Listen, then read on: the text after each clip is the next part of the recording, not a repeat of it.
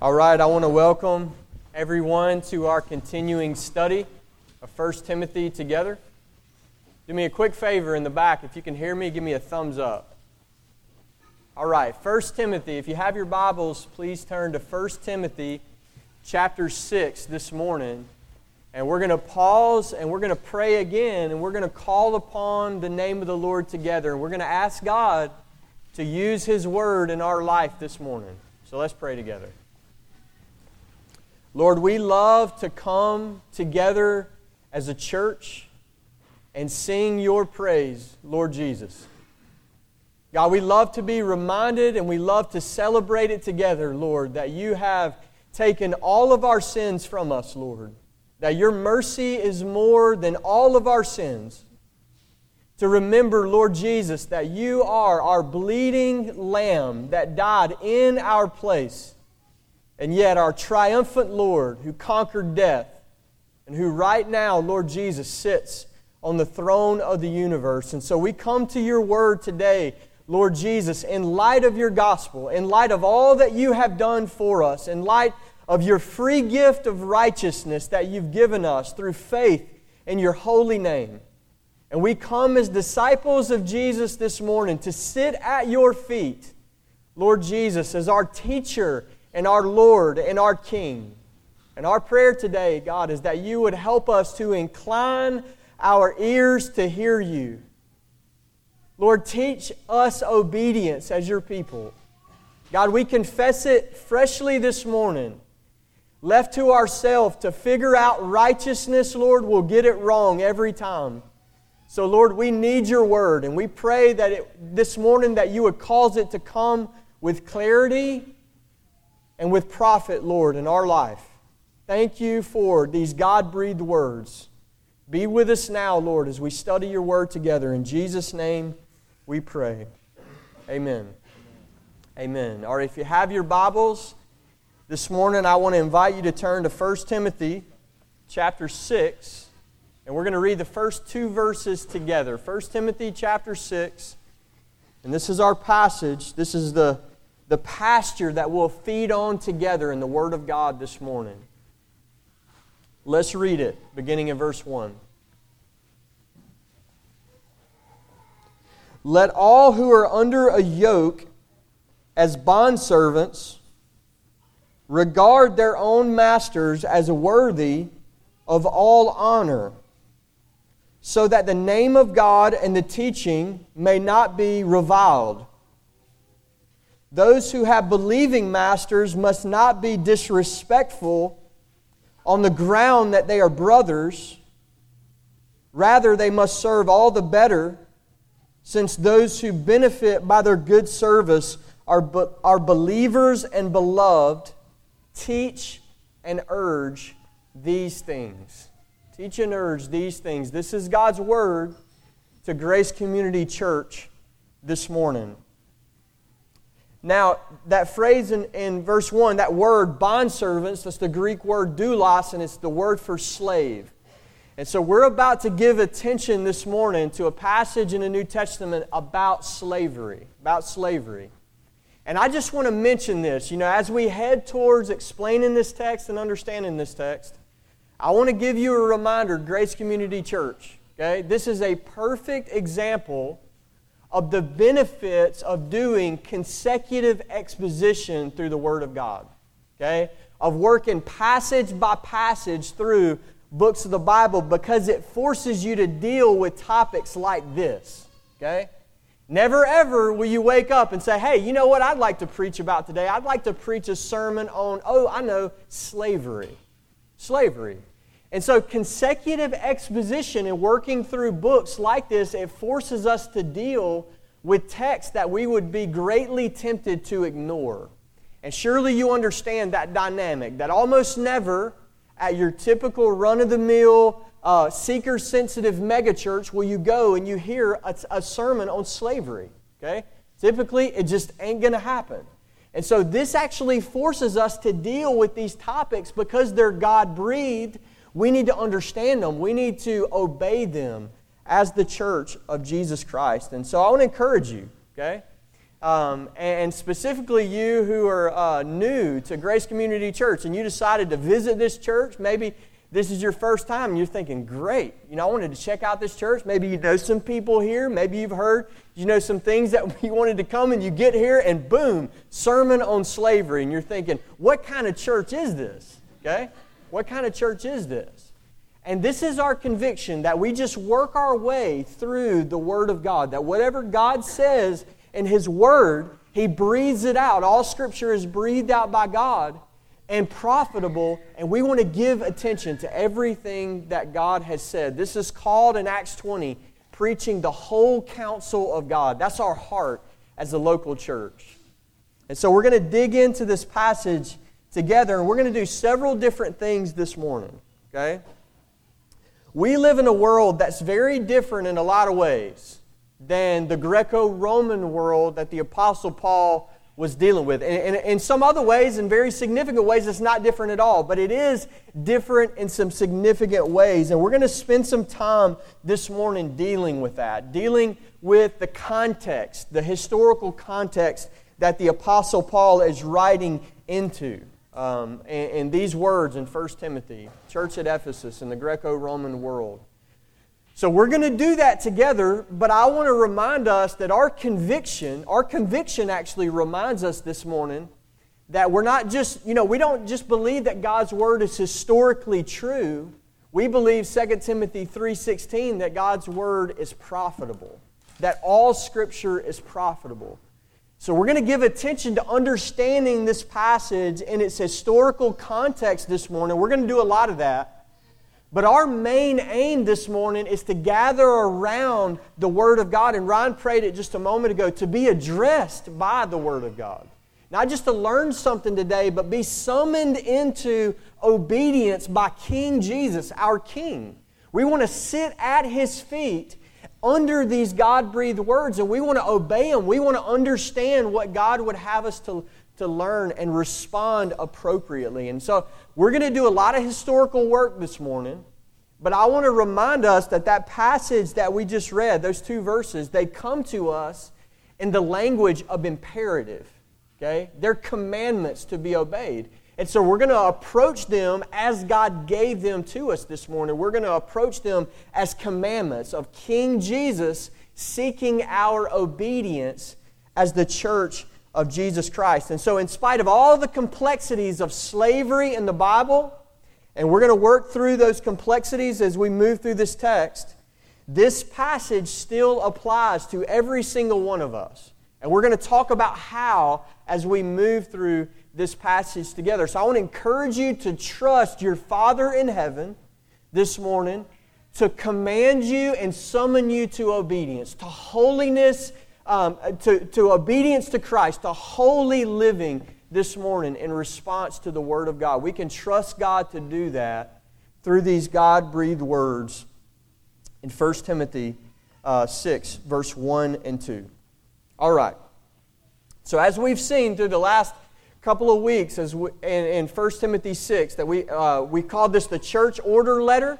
And what's been happening the last 2 weeks is the Apostle Paul has been singling out certain groups within the church.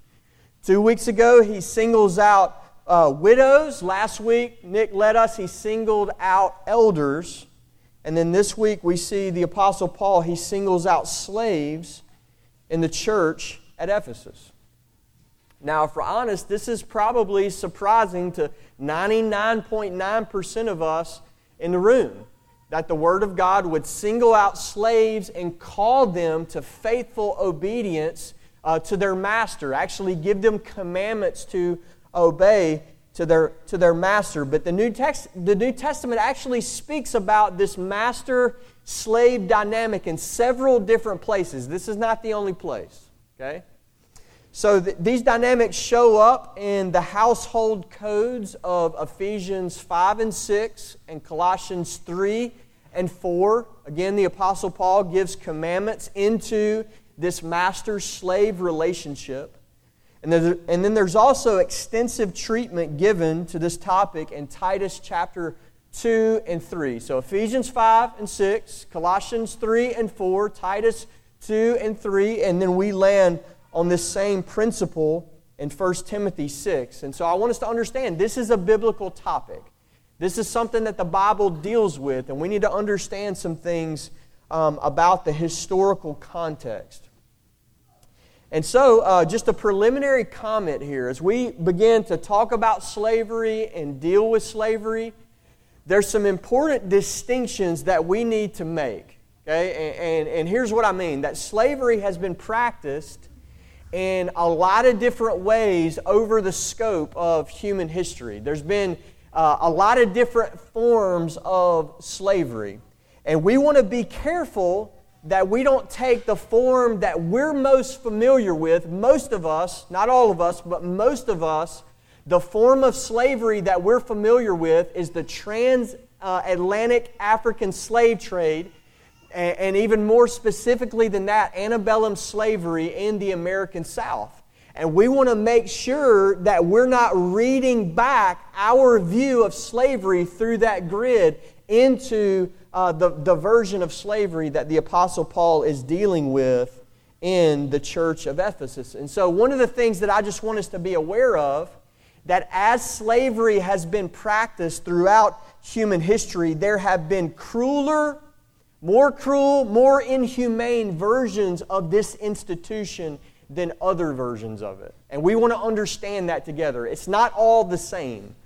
And so we're going to give attention to some of these historical points with an eye to distinguishing and understanding specifically the slavery that the Apostle Paul is dealing with in the New Testament letters. And so I'll start here. And this is just one of the things that it's good to be aware of, good to broaden our understanding of, is that unlike other forms of slavery, Roman slavery during the New Testament period was not built upon the wicked foundation of man-stealing.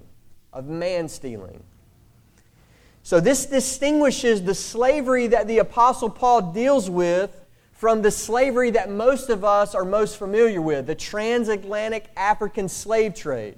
Okay?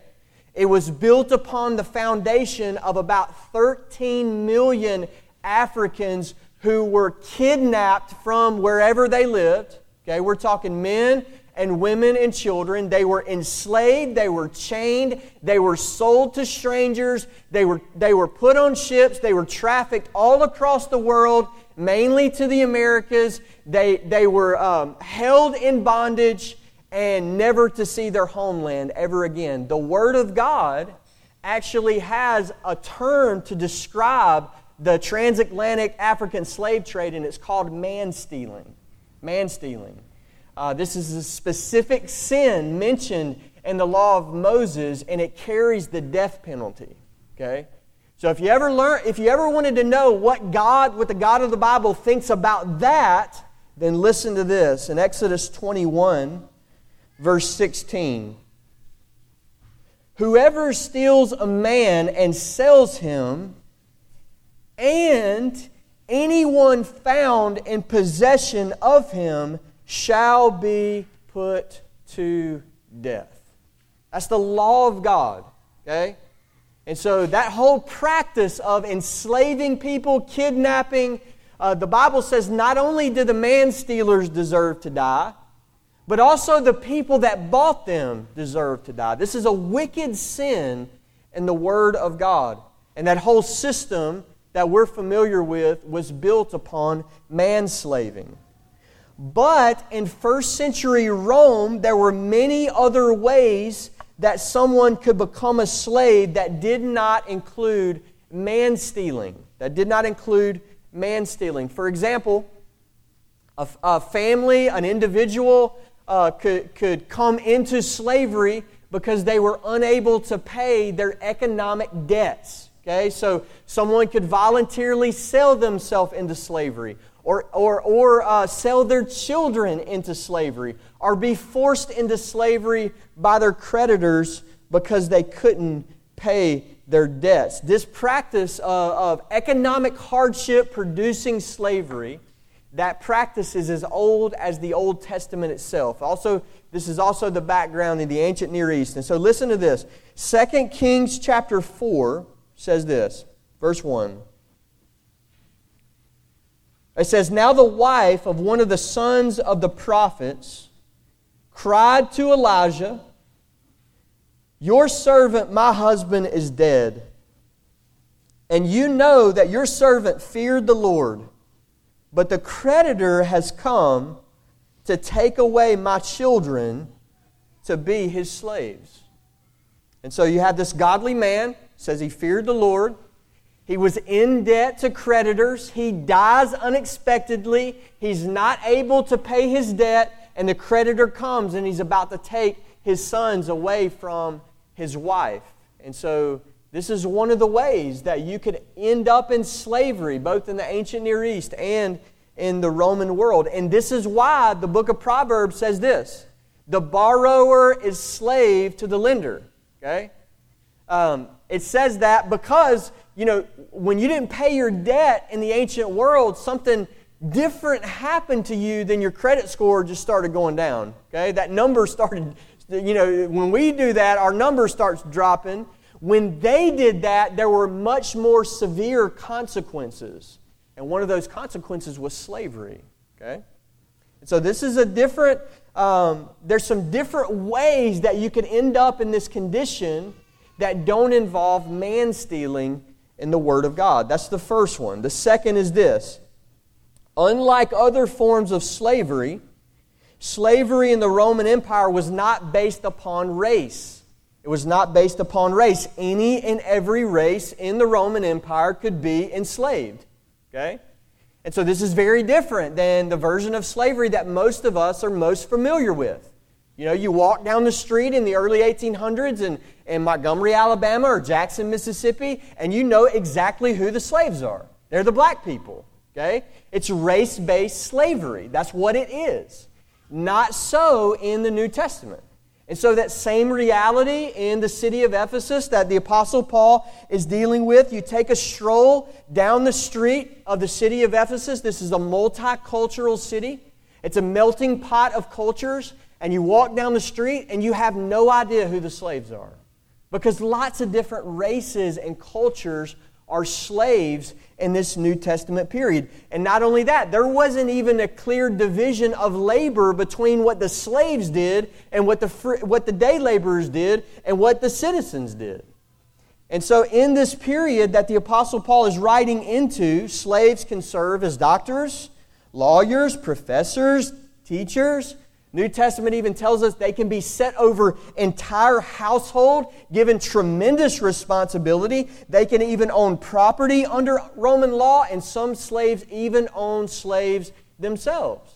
And so these things, by and large, would be unheard of in some of the forms of slavery that we're most familiar with. These are important things to distinguish. Okay? And the last is this: unlike other forms of slavery, Roman slavery was not a permanent state. Okay? In both testaments of the Word of God, slavery is not necessarily permanent. Exodus chapter 21, verse 2, "When you buy a Hebrew slave, he shall serve 6 years, and in the 7th he shall go out free for nothing." John chapter 8, verse 35, "The slave does not remain in the house forever, the son remains forever." So in both testaments in the Word of God, slavery was not necessarily this permanent condition that you could not get out of. Okay? And there's actually a legal process that would be real helpful for us to be familiar with called manumission. This is part of Roman law. Manumission. Slaves were regularly freed in the Roman Empire. Okay? Slaves were regularly freed in the Roman Empire through this legal process called manumission.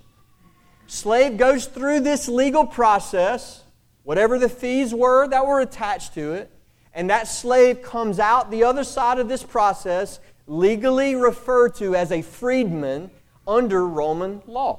Manumission. This happens so frequently in the New Testament period that by the year 4 AD, Caesar Augustus makes a decree that the minimum age that a slave could be freed would be 30 years old, because so many slaves were being set free. He was concerned that too many uneducated slaves were becoming Roman citizens. And so he set limits to how it could be done. And so think about how different that is. A slave not only could become a freedman, but could become a Roman citizen. A Roman citizen. You remember how much weight that carries in the book of Acts when the Apostle Paul drops that card in different places that he's in and persecuted?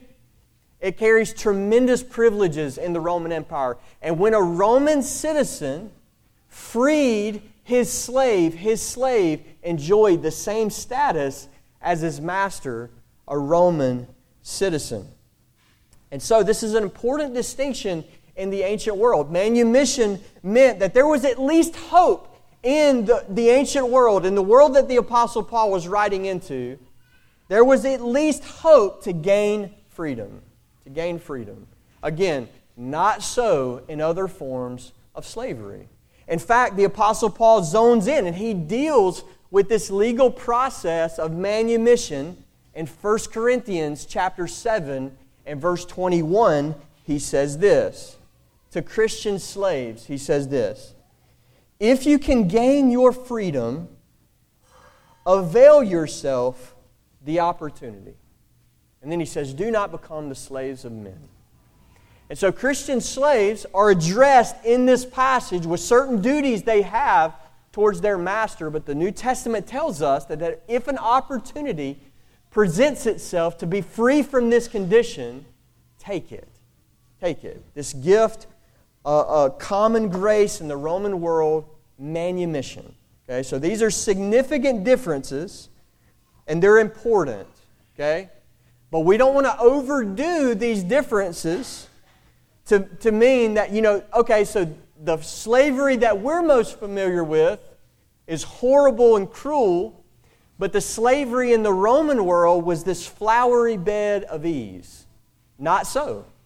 And not so at all. This is a hard condition that the Apostle Paul leans into and instructs these slaves. It's still slavery, okay? It's still slavery. It's just a less cruel form of the slavery that we're most familiar with. And so you could say it like this, okay? At the very least, these slaves that are being addressed in verse 1 and 2, at the very least, they are in less than ideal conditions. Okay? They are owned by a master. They are owned by a master in less than ideal conditions. And surprisingly, the Word of God leans into this hard situation and gives these slaves commandments to obey. Commandments to obey. The kingship of Jesus is injected into this slave-master relationship. And so for that reason, this is a hard text of Scripture. Okay? This is a hard text in the Word of God. Now, I don't mean it like this. Not a hard text to understand. It's a hard text to obey. That this is the authority of Jesus Christ on display in the Word of God in this local church and in our life. Not necessarily hard to understand, but hard to obey. Okay? And we want to render obedience to our King. And we're going to talk more about how this passage applies to us. So let's dig in this morning. This passage, these first two verses, actually deal with two different types of slaves. Two different types of slaves. In verse 1, Paul deals with those who are under the yoke as bondservants. Under the yoke as bondservants. Now that's interesting, because the word yoke means slave and the word bondservant means slave. So it's like a double way to say the same thing. Okay? And many commentators take this double language here, under the yoke as bondservants, to distinguish the slaves in verse 1 from the slaves in verse 2. And that mention of yoke may mean this. It may mean that the slaves in verse 1 are being treated little different than cattle would be treated. Yoke, oxen, cattle. Okay? And the Apostle Paul is addressing those in this situation and contrasting them from verse 2, those who have godly believing masters. Okay? Slaves who have godly believing masters in verse 2. In verse 1, what could be in view is those who have pagan, cruel masters, harsh masters. And I think that's exactly what's happening in this text, is he's addressing both types of slaves. Now I want to mention this. There is no one-to-one equal application in our modern American context to slaves. Okay? No matter how bad you think your job is, okay, and how mean your boss was to you last week, maybe principles apply, okay, but when your coworker was mean to you and your boss didn't say thank you for that report that you put together, okay, so whatever bad situation that you're in, I think we can all say this in the room this morning, that it doesn't approach the severity that these brothers and sisters are in 1 Timothy 6. Okay? So there's no one-to-one application, but there are similarities. There's a principle underneath this commandment that's applicable to every one of us. Every one of us. And I want us to understand how. Okay? How does a command to slaves affect you that live in arguably the freest nation that's ever existed on planet Earth? How does that happen? Okay? And I'll tell you one way. These master-slave relations show up in the family codes, the household codes in the New Testament. Okay? They show up around commandments given to husbands and wives, parents and children, masters and slaves. That's exactly what happens in Ephesians 5 and 6. It's exactly what happens in Colossians 3 and 4. And what that means is that this is an application of the fifth commandment in the Decalogue. Decalogue is the 10 commandments. The fifth commandment is to honor your father and mother. And those household codes, those commandments, are applications of that one. And so the principle that's underneath honor your father and mother is that we are commanded in the Word of God to honor those who are in authority over us. Honor those who are in authority over us. The reason why it's honor your father and mother is because everybody gets introduced to that commandment through the father-mother relationship. This is the first way you learn how to obey delegated authority in this world, is through obeying your father and your mother. Honoring those whom God has placed in authority above us. So this commandment is an application of the fifth commandment, that we must honor authority figures that God has placed in our life. And what this means when you make that connection is that disobedience, any form of insubordination to authority that God has placed in our life, ultimately dishonors the highest authority, God Himself. And I hope that's what every parent in the room is teaching your children. It's a bigger deal than when little Johnny doesn't obey Mom and Daddy. That's bad enough, okay? But the bigger deal is that little Johnny is learning how to disobey King Jesus, because King Jesus said, children, honor your father and mother. Children, obey your parents in the Lord, for this is right in the sight of the Lord. And so when we dishonor, disobey delegated authority, we dishonor and disobey the highest authority, God Himself. And it's important for us to understand the salvation that we have received in Christ, the free forgiveness that we have received in Christ, that righteous status does not remove our duty to obey and honor authority. It covers all the times that we've ever failed that, because every one of us have failed that, but it doesn't remove that commandment, that expectation that King Jesus would have us to honor and obey His delegated authority, those whom He's placed over us. And so what this passage shows us is that even slaves in this New Testament period are called to adorn the gospel of Jesus Christ by respectful conduct towards their masters. And I want you to think hard about that this morning. Even slaves are called to adorn the gospel in whatever condition they find themselves in. And I want to turn that to you this morning. How much more are you called? In whatever conditions you find yourself in, whatever hardship you find yourself in, how much more are you called to adorn the beautiful gospel of Jesus Christ in that condition? How much more are we called to do likewise? All right, let's press in. In verse 1, Paul focuses in on the slave's attitude towards their master with these words: regard their own masters as worthy of all honor. As worthy of all honor. So that's the commandment. Not just, rendering this, external, I did what you said, but I hate you, okay? But this disposition of honor and respect is being commanded. That's what's being commanded. And then take it one step further, okay? I want you to think about situations in your life where you try to up the stakes of what you're trying to say, where you try to make sure your hearers understand just how much gravity what you're trying to say has. And I want you to notice when the Apostle Paul does that, what language he attaches to this commandment in verse 1. When he ups the stakes, he says this: so that the name of God and the teaching may not be reviled. That word is literally blasphemed. So I want you to think about this. I don't know how we could make the language more severe or to show more of what's at stake in obedience or disobedience to this commandment than to say, you know what's at stake in this commandment?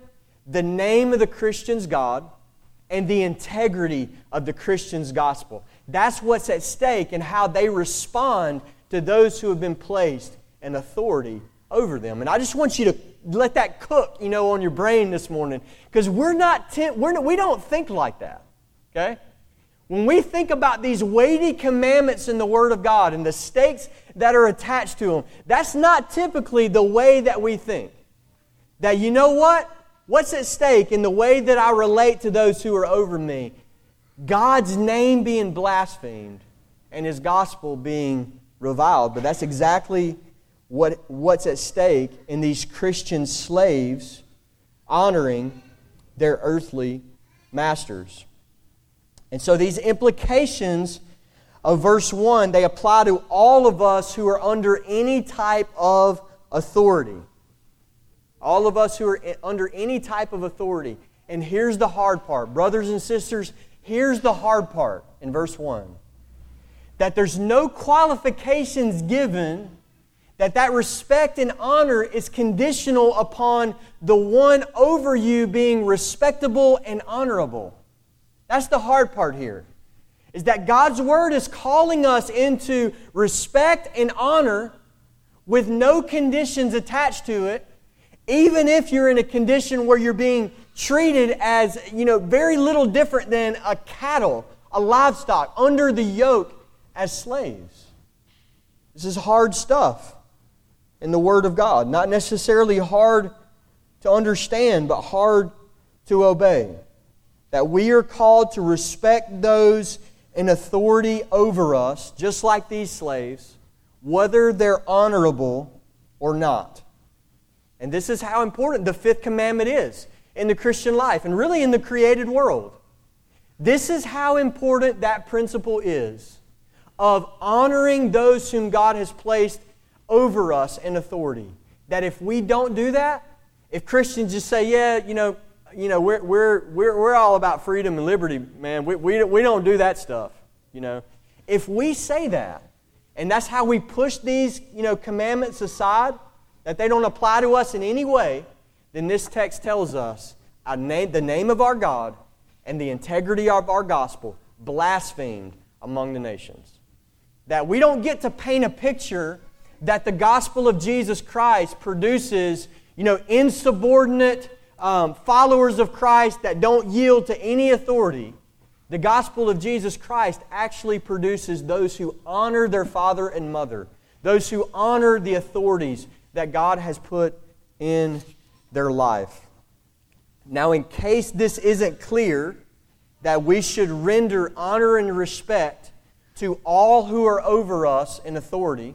Okay? It doesn't mean that we agree with what they say. It doesn't mean that we join them in sin. Okay? It doesn't mean either one of those things. But respect and honor are commanded even if that person is a dishonorable man or woman. Listen to how the Apostle Peter says this in 1 Peter chapter 2, verse 18. He says this, "Servants, be subject to your masters with all respect, not only to the good and gentle, but also to the unjust." To the unjust. That's the same principle that the Apostle Paul is dealing with in 1 Timothy 6. And so I say this again, brothers and sisters, disciples of Jesus Christ who want to obey King Jesus. You want to be trained by His Word to do righteousness in your life. Not to earn it, but in response to what Jesus has done for you. So I want to ask you that question again. Brothers and sisters, if this is true for slaves, how much more is it true for you? That we should respect those who are in authority over us. And yet, think about the world that we live in. Think about how commonplace it has become in our American culture. Okay? And we got to be careful of this stuff creeping into our Christian worldview, of how common it has become to revile our leaders without even thinking twice about it. To just pop off, to just let somebody know what you think without even thinking twice about it. How common has that become? Okay? It's almost like breathing in this culture. And so I want us to take this principle that we see in 1 Timothy 6, and I want you as a disciple of Christ to begin to apply this to every single sphere of your life where you are under God-ordained authority. And here's what I mean. This text tells us that Christian slaves are to honor their masters. And this is what is due in every sphere. Every sphere. Honor is what is owed every master by their slave. This is the teaching of the Word of God. Honor is what is owed every husband by his wife. This is the teaching of the Word of God. Honor is what is owed every parent by their children. Again, this is the teaching of the Word of God. Honor is what is owed every employer by their employee. This is the teaching of the Word of God. And yes, honor is what is owed every president by their citizens. This is the teaching of the Word of God. No matter how repulsive a person is, no matter how ungodly a person is, this is the commandment from the Word of God. And I want to say this as your brother this morning. In no way am I saying that this is easy. In no way am I saying that this is just easy stuff, easy peasy. What I'm telling us that this is the will of God. This is the will of God for disciples of Christ. Honor and respect in the language of imperative and commandment. And this text reminds us that as we enter into these spheres and live and move as disciples of Jesus, that God's reputation is on the line and the integrity of His gospel. And so think about that. Think about the temptation here that you want to be a really zealous follower of Christ. And you want to focus in on all this spiritual stuff, getting the gospel to the nations. And if you're an insubordinate, disrespectful, child to your parents, or employee to your employer, or citizen to your government, the Word of God says that you're tearing down with your life what you're trying to go for. You're trying to take the gospel to all nations, and your conduct is causing the gospel to be blasphemed among the nations. That's the principle that we have to be aware of. So many of us in the room, you're in less than ideal situations in these types of relationships, and I certainly understand that. Okay? And even though it's not slavery, some of you are not in situations that are a flowery bed of ease with your own parents, or in your vocations, or the relationship with your children, or the relationship with your spouse. Some of us, even several of us in this room, you're in hard places. You're in hard places, and yet you're being instructed that the Word of God would have you to respond with honor and respect to those who are in authority over us. And the secret here is that we do this for God's sake. Okay?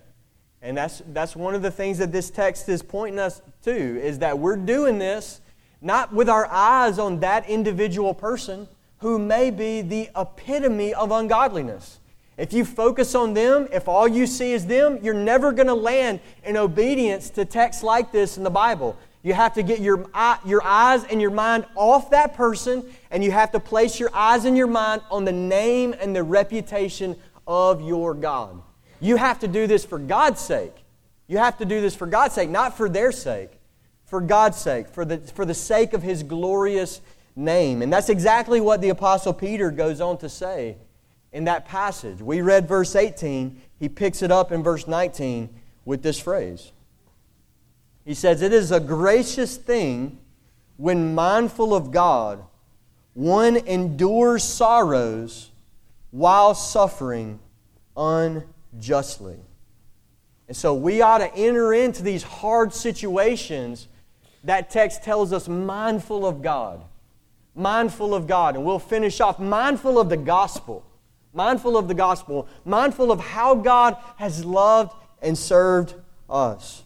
Again, we'll come back to that principle in just a moment. In verse 2, he takes this same commandment of honor and respect, and he applies it in verse 2 to Christian slaves with believing masters.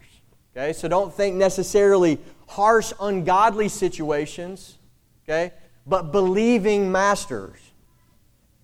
And he tells us in this passage that the gospel has done a wonderful thing in this relationship between a slave and a master who have both bowed the knee to Jesus Christ. They have become brothers. They're in this slave-master relationship, and they have become brothers. And I will add the same distinctions apply in every one of those other spheres of authority. Parents and children that bow the knee to Jesus Christ. They're brothers and sisters in Christ. Husbands and wives that bow the knee to Christ. They are husbands and wives, but they're also brothers and sisters in Christ. And so this is one of the radical notes that the New Testament begins to blast when it begins to announce the finished work of Christ, that God has done something in the gospel that renders slaves and masters one in Jesus Christ. And I'll give you just a sampling of this in the New Testament. Galatians chapter 3, verse 28. I want you to imagine how glorious this would land on you as a slave in the first century church. "There is neither Jew nor Greek, there is neither slave nor free, there is no male and female, for you are all one in Christ Jesus." You are all one in Christ Jesus. 1 Corinthians chapter 12, verse 13. "For in one Spirit we were all baptized, in one body, Jews or Greeks, slaves or free, and all were made to drink of one Spirit." Same salvation has been received in Jesus Christ. You got the slave that's a Christian, the master is a Christian. They were both baptized into the same body. They both drank of the same Spirit. And then listen to how it says it in Colossians 3, verse 11.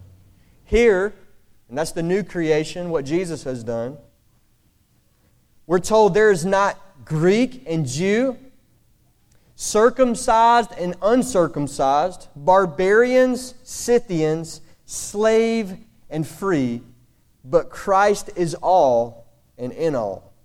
Christ is all and in all. And so this text is giving us these hints, and we can trace them out in other places in the New Testament, that the gospel has done something beautiful in this relationship between a Christian slave and his Christian master. They've received the same inheritance in Christ. One is not richer than the other in Christ. They receive the same adoption in Jesus Christ. They have the same eternal inheritance in Christ. And this is one of the things, not rarely, frequently you hear mockers mock Christianity, and one of the places where they put their finger is this right here. Like New Testament, it doesn't even, abolish slavery. Your God is, an archaic, knuckle-dragging Neanderthal. He's good with slavery.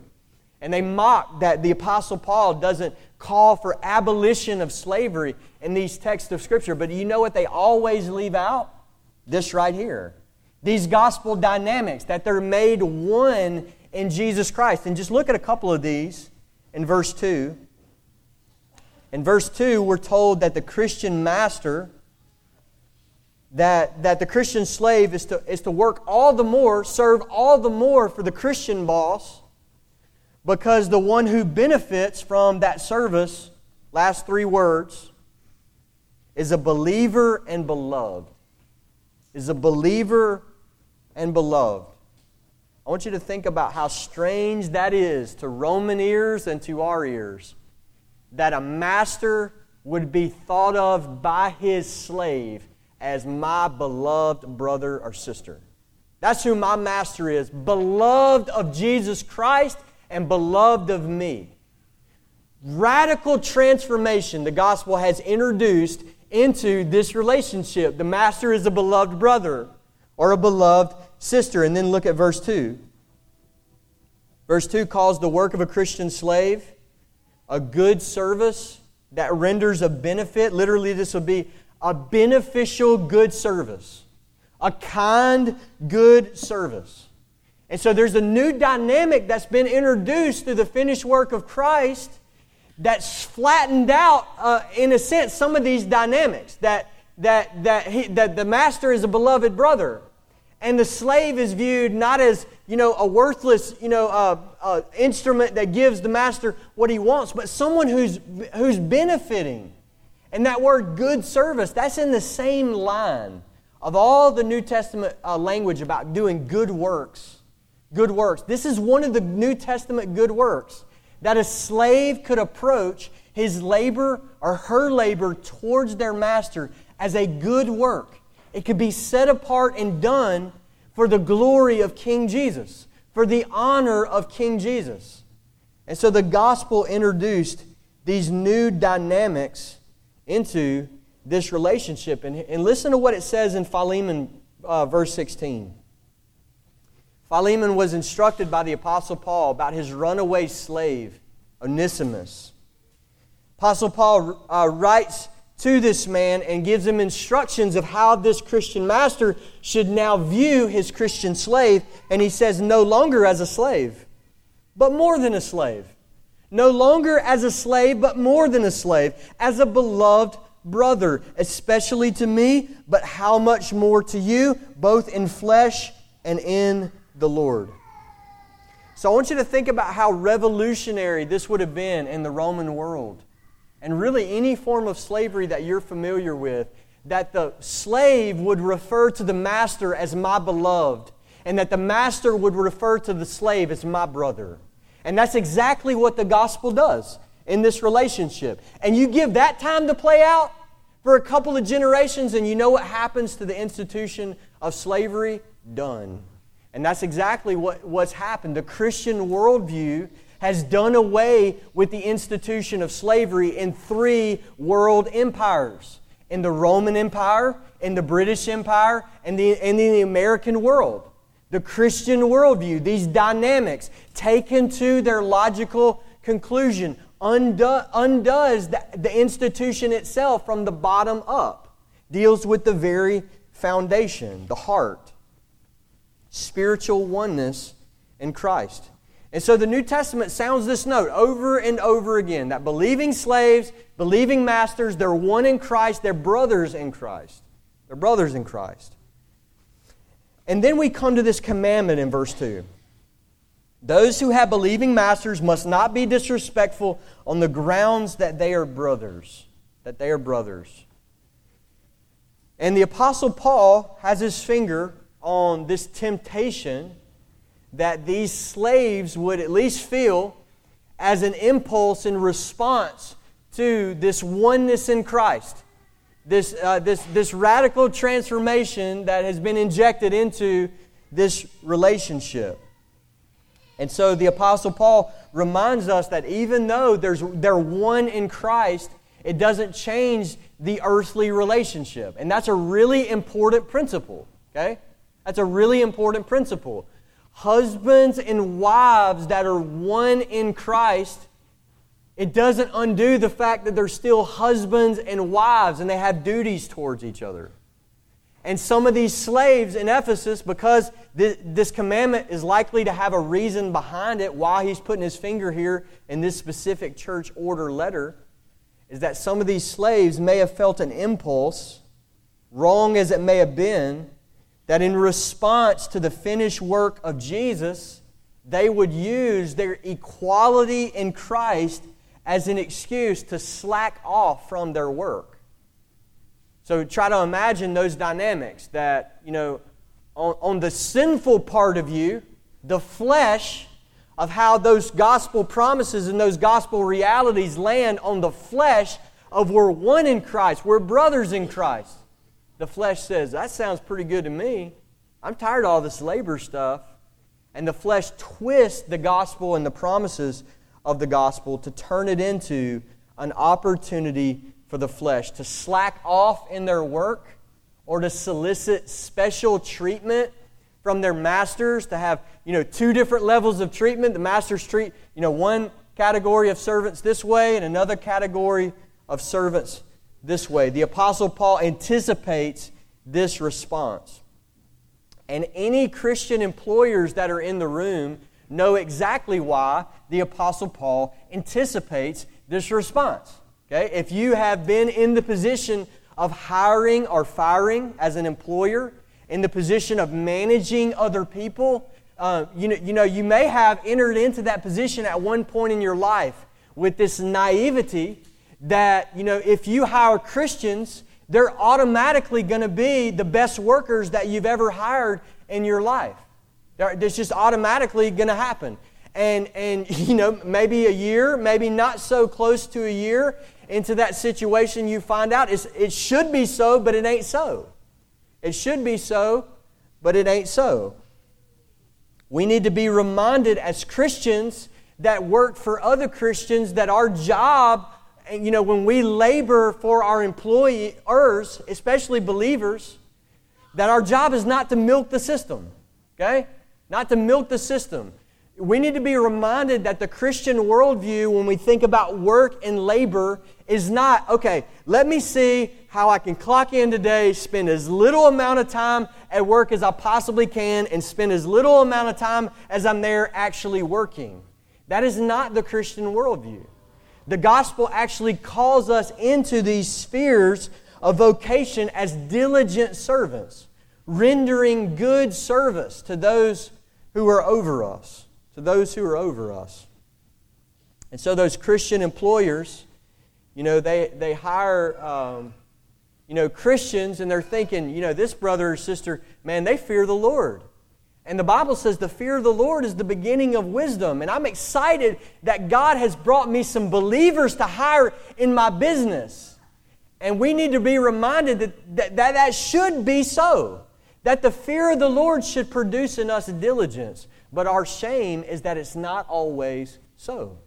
That Christians can be guilty of slothfulness in service. And verse 2 calls us to diligent service. And all the more for Christian bosses. For Christian bosses. Again, those things apply. You might be a child in the room and you have godly parents. You have godly parents. And they don't rule over you as Pharaoh taskmasters like some parents do their children. And you need to be aware that you're going to be tempted to take advantage of this situation. When what you should do is you should render obedience all the more to your godly, gentle Christian parents. Same dynamics apply in marriage. Some of you may be married to an ungodly tyrant of a husband. Ungodly tyrant of a husband. Others of you are married to a godly, gentle husband that fears the Lord. And you need to be at least aware of these sinful dynamics, that your flesh would turn this situation into an opportunity for disobedience instead of an opportunity to serve all the more. These are these principles applied to all of life.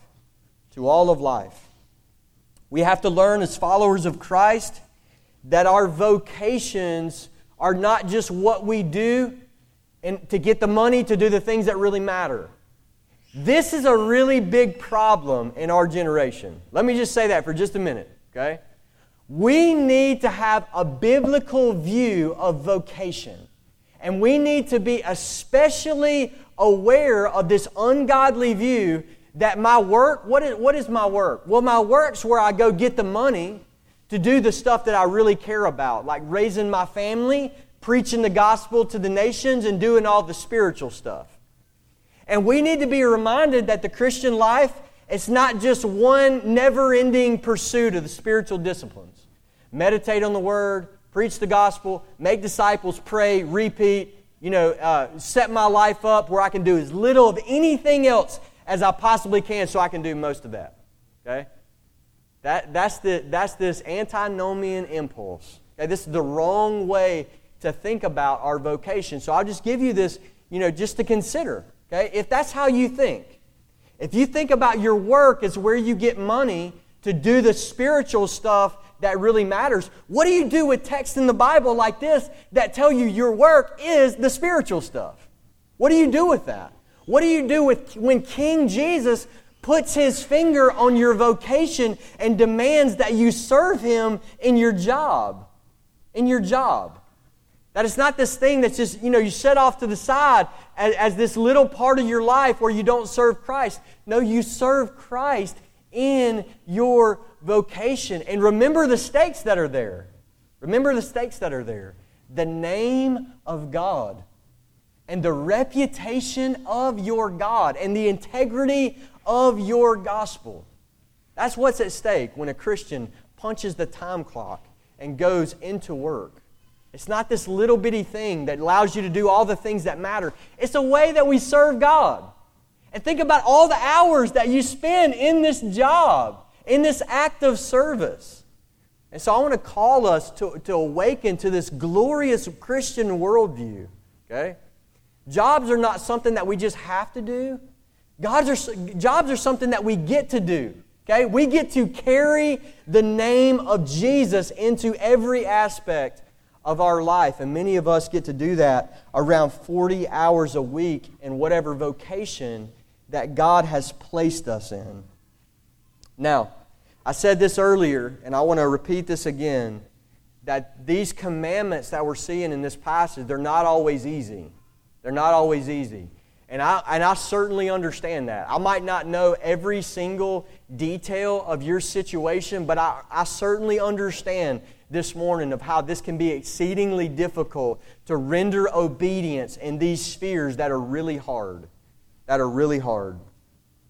And so I want us to be encouraged this morning that the gospel actually fuels, it encourages us to render this obedience because it calls us to remember of how God has loved us, how Jesus Christ has served us. And one of the ways that you could summarize the gospel of how you became a Christian is that Jesus came and He served you. Jesus came and He served you. And I want you to remember who we were. The Bible, is very clear on this point. Okay? If there was anybody in the whole creation that didn't deserve to be served, it was us. We were the rebellious creatures of Almighty God. We were dirt plus the breath of God, and yet we rebelled against our King. Nobody deserves service from God less than we did. And then what does the gospel remind us of? It says that Jesus came and He served us like a slave. Like a slave. Mark chapter 10, verse 45. He came not to be served, but to serve and to give His life as a ransom for many. And so you think about this. Think about this. If our impulse and our operating, motif in the way that we deal with others is you only give them what they deserve, you only get them what they deserve, think about how miserable we would have been if Jesus Christ would have merely and only gave us what we deserved. And instead we're told that He came and He served us like a slave, even becoming a bloody payment for our sin. This is how we become a Christian. And this text calls us to go and do likewise. Serve others as Christ has served you. And so we used this pivot earlier. If slaves are called to serve their masters and honor them as Christians, brothers and sisters, how much more are you called to do so? And then we'll jump into another, world of analogy. If the sinless Son of God came and served those who did not deserve it, how much more His ransomed followers like us? We go and we do likewise by remembering what Jesus has done for us. I want to close with Philippians chapter 2. We're told in verse 5 to have this mind in us. And then we're told that was also in Christ. Verse 6 says this, who though He was in the form of God, He did not count equality with God a thing to be grasped, but He emptied Himself by taking the form of a servant, being born in the likeness of men, and being found in human form. He humbled Himself by becoming obedient to the point of death, even death on a cross. Let's pray.